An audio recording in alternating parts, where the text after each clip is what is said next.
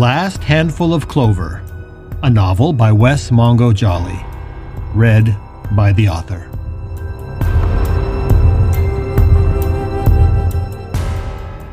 Book 1, The Hereafter.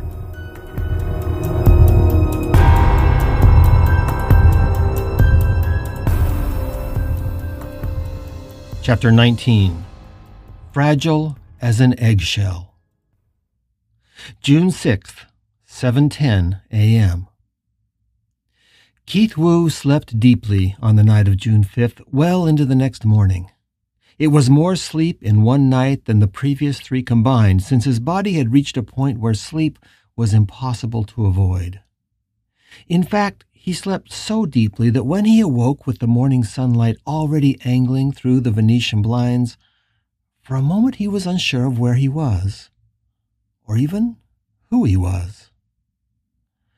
The memories didn't come flooding back like some tide held at bay. It was just that one moment he felt empty, and the next he realized that what he thought was emptiness was really just grief.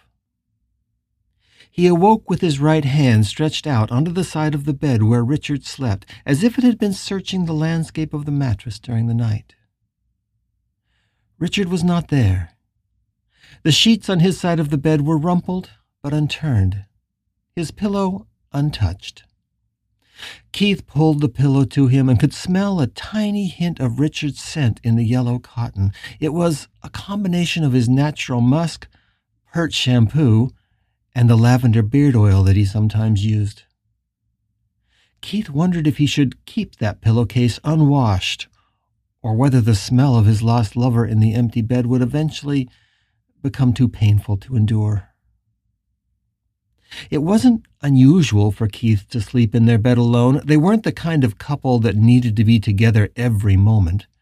Richard had often attended academic conferences out of town, while Keith endured a painful visit to his mother in Las Vegas each spring. But waking up alone in this bed now felt different, because Richard wasn't just out there somewhere else in the world. He wasn't visiting his editor in Dallas or speaking to a linguistics conference in New York. Keith could no longer pretend his husband was waking up alone in some hotel room, and that in his sleep Richard's hand had been searching the unfamiliar mattress for him. After 3 days and 4 nights of grief, Keith felt strangely numb, as if the lost had just made a nest in his body and settled in to stay. As he lay in bed, sun streaming through the window, he thought of the little rituals they used to have, especially each morning. Those rituals were simply over now. Like so much else, they had disappeared in a crash of glass and a spray of blood. Keith half expected the tears to return, as they so often had these past days, but they didn't. Perhaps the crying is over now, he thought. That at least would be a relief. Rolling away from Richard's side of the bed, he opened his nightstand. In the drawer there was a small notebook. It was the kind you could buy cheap at the university co-op. Nothing fancy, just some lined paper, an elastic to hold it closed, and a black ribbon to mark his place. He had filled many similar notebooks over the years. Writing had always helped him to settle his mind and had been the best tonic for stress. He thumbed through the pages. This one was nearly full. He'd have to buy another when he returned to work at the university library. The bookstore was on his way. The Bic 4-color pen that Keith used for his writing was clipped to the elastic band of the notebook. It was the same kind he had used since high school, and his habit was to write in a different color each day, cycling methodically between the 4 colors. Black, then blue, green, then red. Thumbing through the notebook, all the colors made it feel bright and even festive. He paged through long stretches of narrative punctuated by snatches of poetry. Over the years, the poetry had become more prominent, and although he didn't have any intention of putting it out into the world, he found the writing itself therapeutic. Everyone needed at least one place in their lives that was reserved for themselves alone, and his journal had always been his unique, private place. All at once he regretted that decision. There was so much in this journal that was about Richard and their lives together, but Richard had never read a word of it in the more than 10 years they were together. It was true that much of it was useless minutia, hashing over the little conversations they had, or making even the smallest ripples in the emotional landscape between them into dramatic rolling vistas. Perhaps it was all silliness and self-indulgence. Certainly his relationship with Richard never lacked candor and honesty, but would it have killed him to share some of those private thoughts with the man he had chosen to spend his life with? He had often written in bed next to Richard as his lover was engrossed in some scholarly article or novel. But Richard had always sensed the journal was private. He never asked Keith to share what he was writing, and by force of habit, Keith kept the notebook in the drawer, out of sight. Keith closed the cover. None of it even felt real now. His life felt like a distant movie that he had watched long ago and no longer remembered the plot. He felt like he should try to write something, but he just couldn't. He couldn't believe that writing would help him feel less like his life had spiraled into oblivion. He tossed the book on the stand rather than returning it to the drawer. No reason to keep it tucked away now, he thought. His phone was there, cradled in his charger, and he knew Michelle must be waiting for him to text that he was awake, but he decided to wait a few minutes. Texting her from bed felt like a particularly pathetic cry for help, and he knew that she'd be over within a few minutes of him writing. He needed some time to himself first. He had to at least start the day on his own, just to prove to himself that he could. Turning on his autopilot, he got out of bed and began going through the motions of getting ready for the day. His first challenge was to take a shower. The hot water felt good on his tired muscles, and he realized that he had been carrying stress and tensions in his shoulders and neck ever since that night. It would take more time for those knots to undo themselves, but standing under water as warm as he could stand it definitely helped. He and Richard used the same soap, but different shampoo, and seeing Richard's bottle of Pert brought a sick heaviness to his stomach that he had to fight to suppress. I suppose I'll have to use that up, or throw it out. After the shower, he stood in front of the mirror, his towel wrapped around his waist, and brushed his teeth. When he was finished, he looked at his reflection in the mirror, but it was ghostly, the condensation from the shower clouding the glass. Taking the hand towel from beside the sink, he wiped the glass, but everything still had a surreal, hazy quality, and through the fog, for a moment, he imagined he could glimpse Richard standing behind him. The vision didn't last, and it didn't even really startle him. He was alone, he knew that. But it was strange, the things the mind could manufacture. So many mornings he and Richard had shared this bathroom. In fact, it was one of those daily rituals, now gone forever. They would usually wake up with the same alarm clock, and Richard always wanted to spend a few minutes snuggling in bed before they got up. Sometimes the snuggling got more frisky, but usually it was just a way for them to reconnect in the morning before they began their respective days. Keith hadn't realized until he was thinking about it that those few minutes before they climbed out of bed was almost always the best few minutes of his day. When they finally pried themselves out of bed, Richard would usually shower while Keith brushed his teeth. Keith would shave his sparse beard, lamenting how he had never been able to grow more than a scattered fuzz. Eventually, Keith would join Richard in the shower, which they'd remodeled their first year together, specifically so it would be large enough for them both. They would wash each other's backs and usually took those few minutes together to talk over what they had planned for the day. Usually, that meant Richard would talk about his classes or some political drama among the faculty. Keith always had less to discuss, his work in the circulation department at the university library being so much less demanding. The shared shower time was usually brief and rarely led to anything more intimate than playful groping and tickling. But the feel of Richard's hands on him and their wet bodies sliding against each other was always exquisite. He let himself picture Richard's tall, furry body, wet from the shower, his hair and beard askew from the towel. His husband had been in pretty good shape for a man in his 50s, and he kept his muscles toned by regular trips to the gym, something Keith could never be bothered with. Richard was on the stocky side, but he certainly wasn't anywhere near as round as Keith. In fact, Richard had always joked to friends that I'm built for efficiency, but Keith is built for comfort.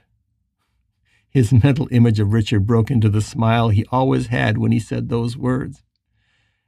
And then the image of his lover dissipated, like fog in the mirror.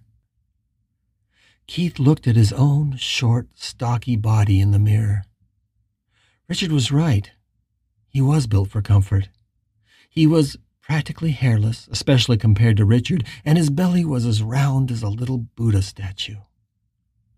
Richard loved Keith's softness and his curves, and especially running his hands up and down his lover's belly and chest as they lay spooned together, side by side. They fit perfectly that way, Richard's knees behind his own, his hips against Keith's ass, and Richard's chin on top of his head. He loved to feel Richard's passion grow between them as they lay together, until his lover could not stop himself from sliding inside, moving slowly, whispering the words, "This is perfect. You're perfect," in his lover's ear. Keith was surprised to feel himself responding sexually to the memories. He tried to fight it, but he couldn't. If only Richard could come out of that shower right now and wrap his arms around him the way he always did, gently taking his towel away, leaning down to bury his face into the back of Keith's neck and inhaling his smell. Richard's naked, wet body against his own, one hand toying with Keith's nipples, the other hand running down his belly, then touching, slowly, almost shyly, between his legs, as he leaned back against the damp fur on Richard's strong chest. Keith shivered, and his eyes snapped open. The mirror was empty. There was nothing but his tired face, distorted by the slowly evaporating moisture. He realized he wanted to write. No, he needed to write. He wasn't sure what, but he'd seldom felt the compulsion come on so strongly. In fact, it felt more like a lifeline that if he didn't write, and right now, he'd lose himself in these memories and never find his way back. He rushed to the bed, and sitting there in only the towel, he jotted a few lines. They came easily and all in a rush. Remembering to breathe, he looked at what he had written. It's the beginning of a poem, perhaps, he thought. Just 2 more short lines poured from him, and then suddenly his inspiration was gone. He reread the stanza and was not impressed. The lines felt right, but he had no idea how to end what he had written. Like his life, it was unfinished and just stopped without really going anywhere. He wrote "Waking Up Alone" in the margin and realized that he had chosen red ink for today. The contrast between the red ink and the white page made him feel a little nauseous, so he closed and tossed the journal aside and hurriedly got dressed.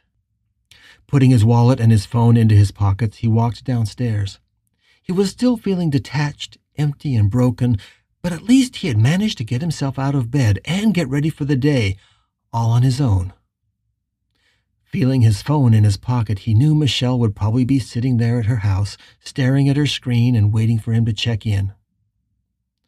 Stopping at the bottom of the stairs, he texted her, just to let her know he was awake.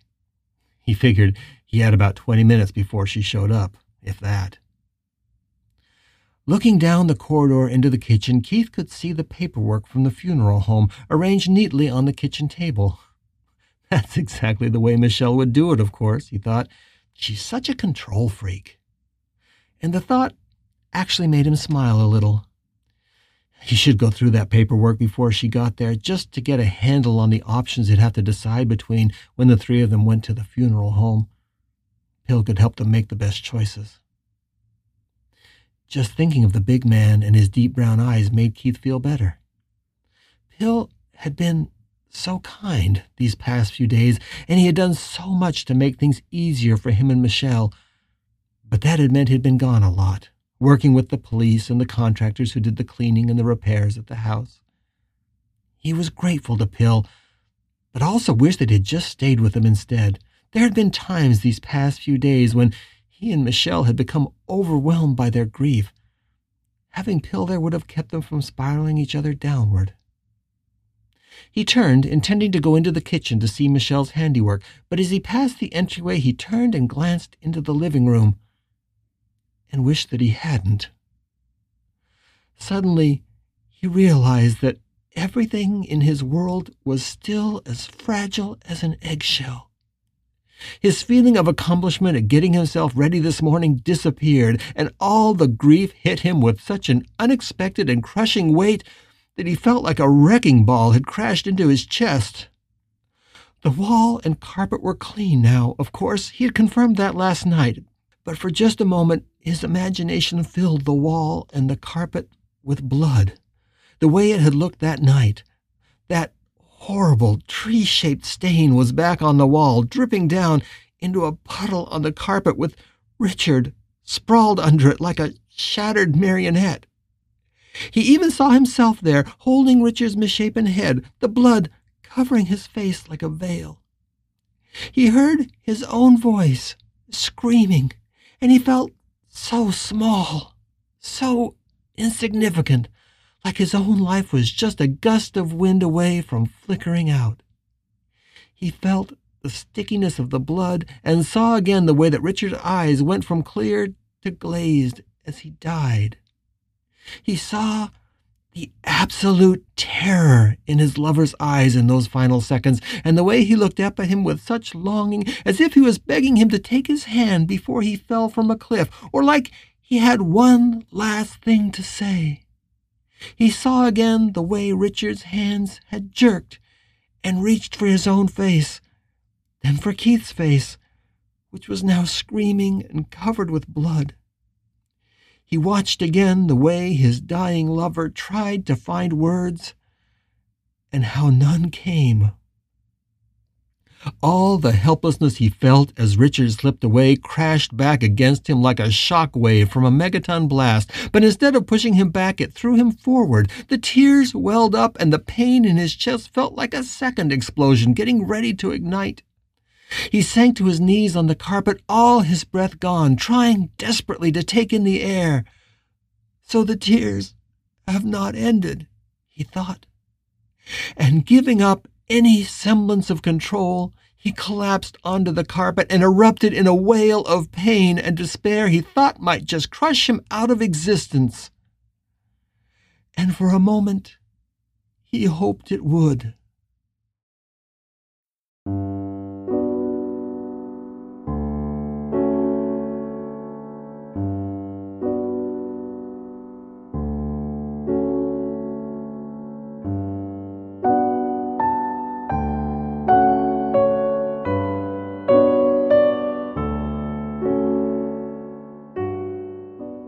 I remember your reflection in the bathroom mirror, where once, holding me naked, I first saw that need in you.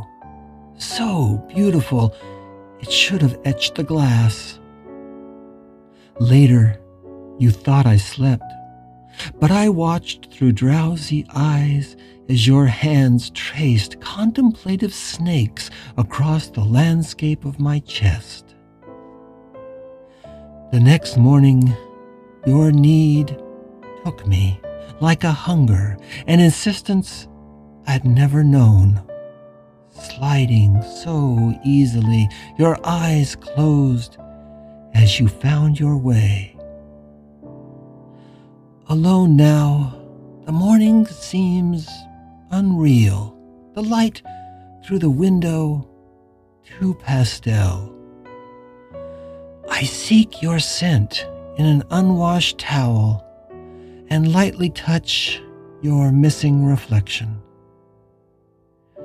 Your towel to my face and my fingers on the glass is all of the world I'm yet ready to bear. Excerpt from Waking Alone by Keith Wu, as it appears in The Heavy Work of Vanishing, the collected poetry of Keith Wu. Edited by Palani Kalani. Page 200.